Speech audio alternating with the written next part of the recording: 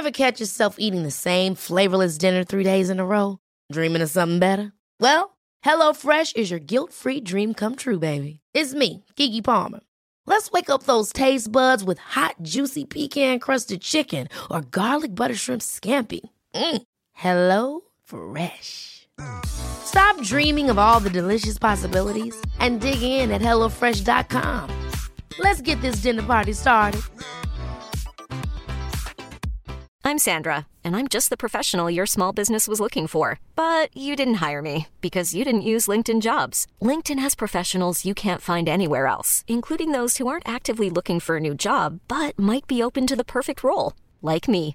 In a given month, over 70% of LinkedIn users don't visit other leading job sites. So if you're not looking on LinkedIn, you'll miss out on great candidates, like Sandra. Start hiring professionals like a professional. Post your free job on linkedin.com/achieve today. Millions of people have lost weight with personalized plans from Noom. Like Evan, who can't stand salads and still lost 50 pounds.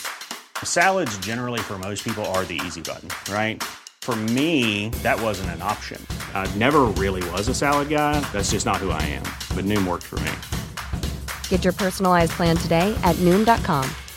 Real Noom user compensated to provide their story. In 4 weeks, the typical Noom user can expect to lose 1 to 2 pounds per week. Individual results may vary.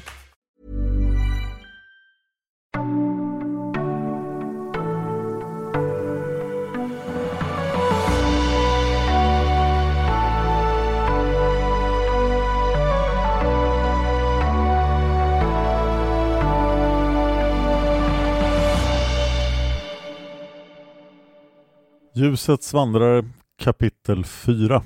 Hertiginnan Gartur Grock av Trollhem var ett undantag bland de 8 hertigarna av Soldan. Hon var väldigt annorlunda från en rättrådig herreman eller en sorianriddare som hertig Ysek av Hadalon. Gartur Grock var kvinna och hon var tirak. Dessutom hade hon inte ärvt sin titel utan själv skapat sin framgång genom målmedvetenhet och ett gott sinne för affärer.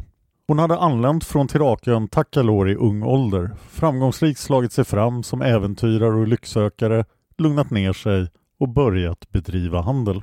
Det hade gått väl för henne. Efterhand hade hon tröttnat även på handeln och använt sin ansenliga förmögenhet till att stärka konung Vidsyntes rikskassa mot att hon fick hyra hertigtiteln. På det sättet hade hon fått styret över ett av de 8 hertigdömena i Soldan. Hon hade planerat att vara hertiginna i ytterligare några år för att sedan dra sig tillbaka till ett enkelt gods och leva på det som hon hade kvar av sin förmögenhet. Denna kväll hade dock allt Gartur Grock skapat med sina egna händer krossats av en ond rovriddare och en vansinnig folkmassa. Gartur Grock av Trollhem satt på knä på det lortiga golvet i smedjan. Hon var slagen och förnedrad med händerna bakbundna. Tårarna rann ner för hennes kinder och blodet från hennes näsa. Hettan från smältugnen fick herr Ilrik att svettas och gjorde honom bara än mer irriterad. Den tydligt uppskrämde gamle smeden hanterade sina verktyg med darrande fingrar. Utifrån borgen och staden Trollhem hördes skriken från stadens invånare som dödade, brände och skändade varandra.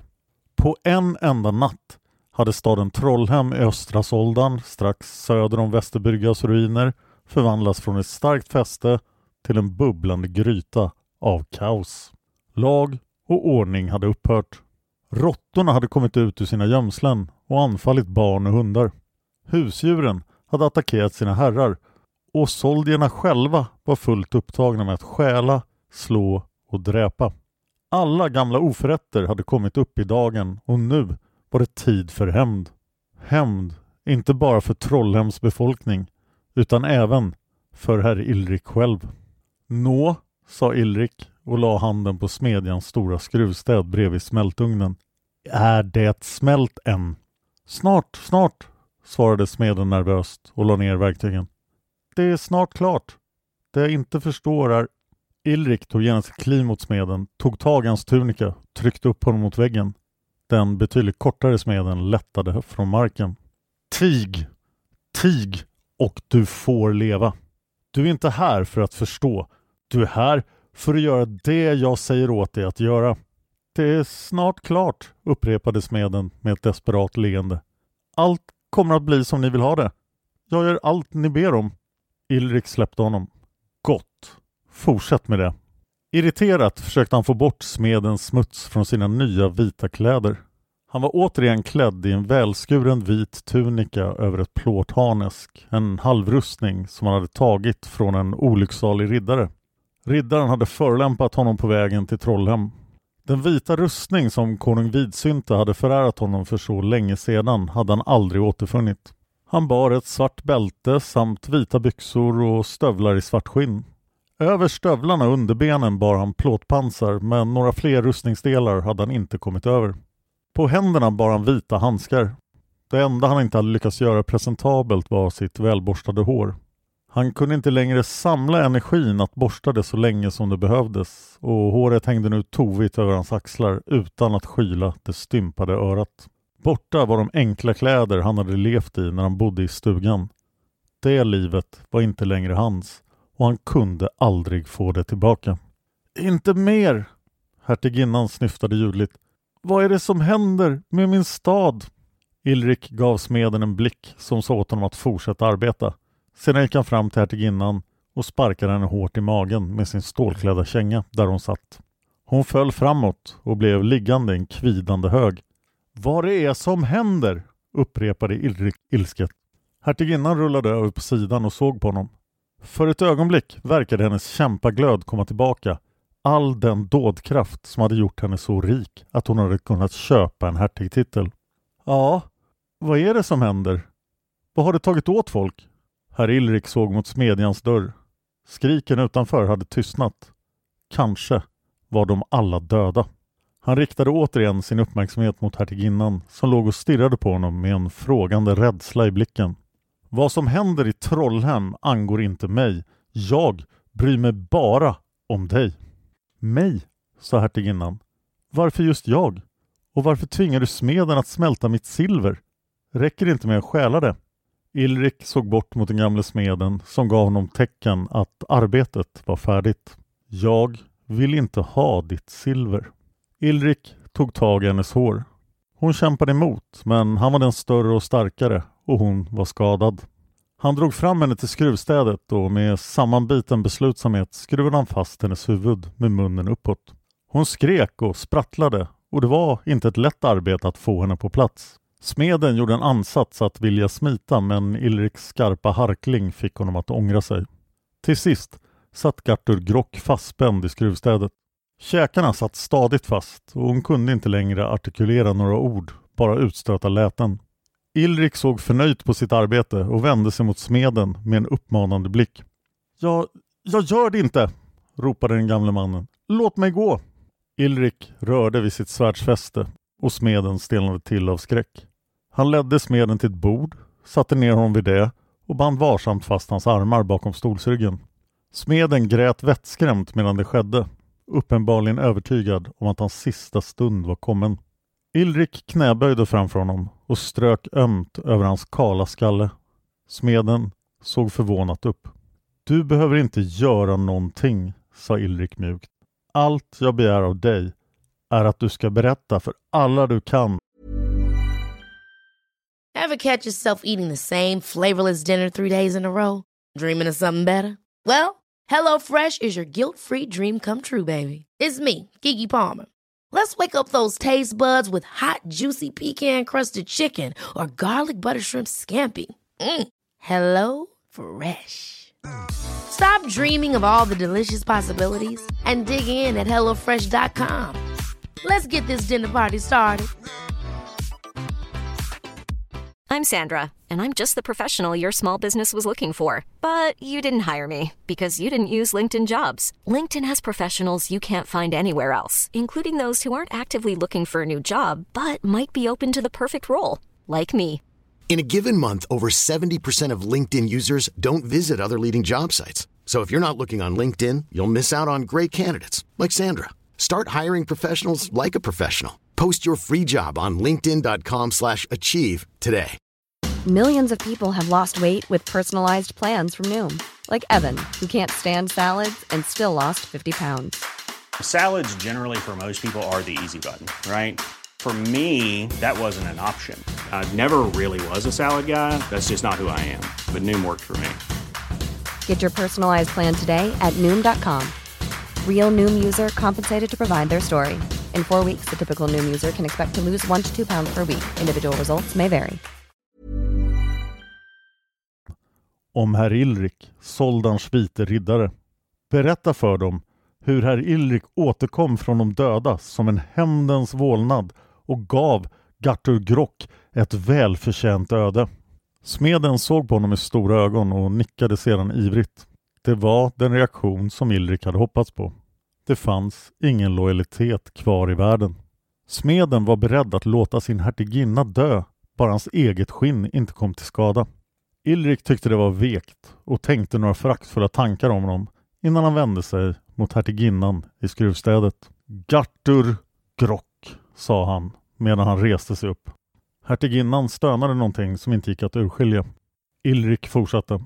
Min dotter Valomja var 3,5 år gammal. Hon var allt en far kan drömma om. Min hustru var en underskön alv. De var hela mitt liv, mina drömmars mål, min största lycka. Jag lämnade sällan stugan, men det var då de kom. De jagade ut min dotter i skogen och de våldtog min hustru. Så fruktansvärt, sa smeden bakom honom. Ilrik vände sig om, drog det stora svarta svärdet från sin rygg och la klingan spets mot smedens hals. Tala aldrig till mig igen. Smeden hickade av skräck och verkade villig att lyda. Ilrik stoppade tillbaka svärdet i skidan med viss möda och vände sig mot hertiginnan igen. Vad hon hette? Ilrik log när han tänkte tillbaka. Hon hette Vårvärme.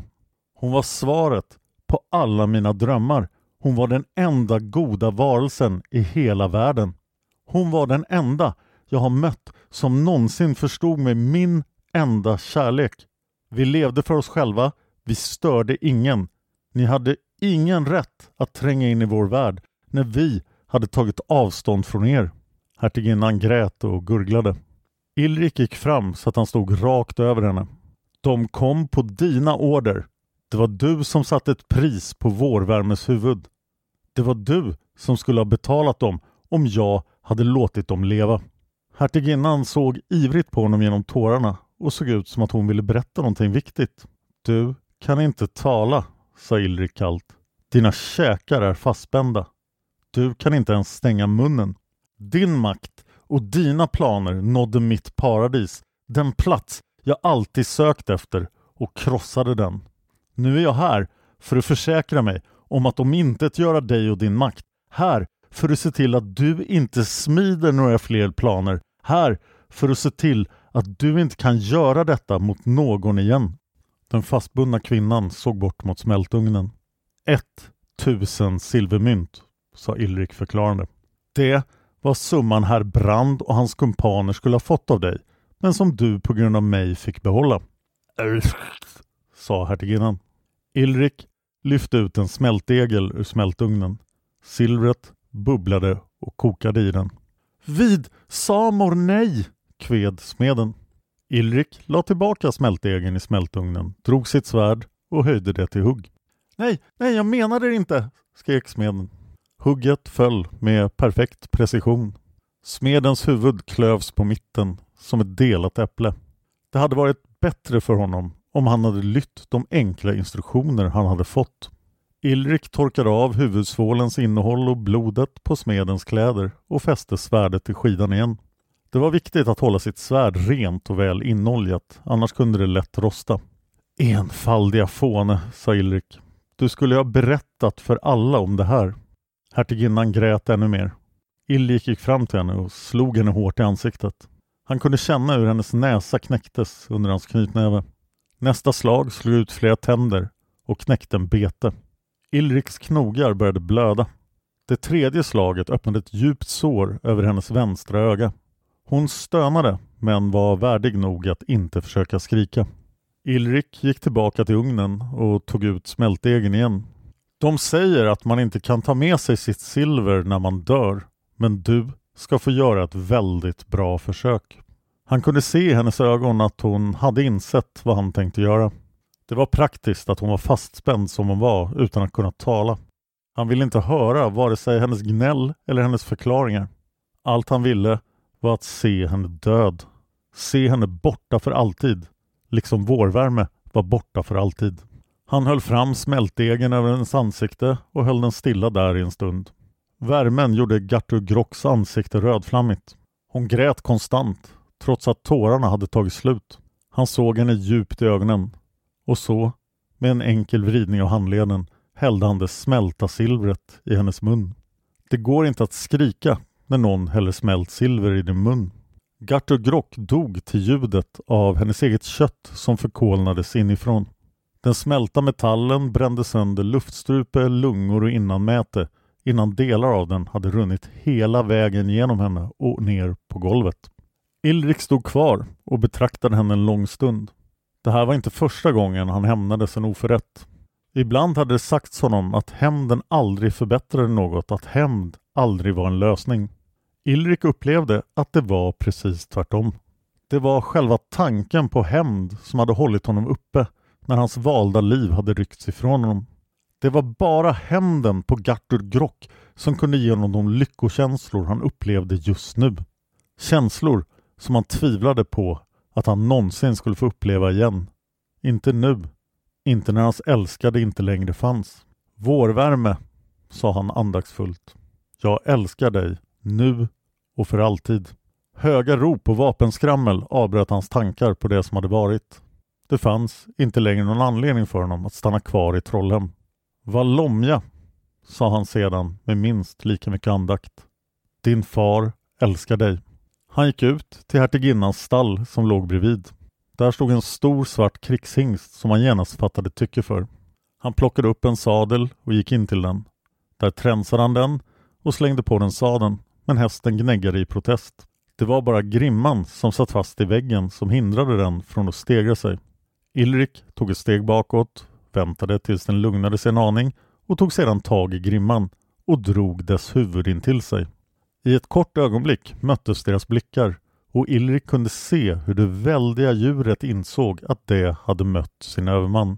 Han väntade en liten stund för att se om den verkligen var lugn, fäste sadeln ordentligt, fäste den lilla packningen hade, spände fast svärdet och sedan svingade han sig upp i sadeln. Hästen stegrade sig igen, men han höll sig kvar, sparkade den i sidan och skrattade vanvettigt. Sedan, redan ut i natten, som en besatt mardrömsriddare. På krigshästens rygg lämnade han Trollhem och Soldan bakom sig. Ingen på stadens brinnande gator visste ännu vad han hade gjort. Ingen försökte stoppa honom. Ingen var ändå vid sina sinnens fulla bruk.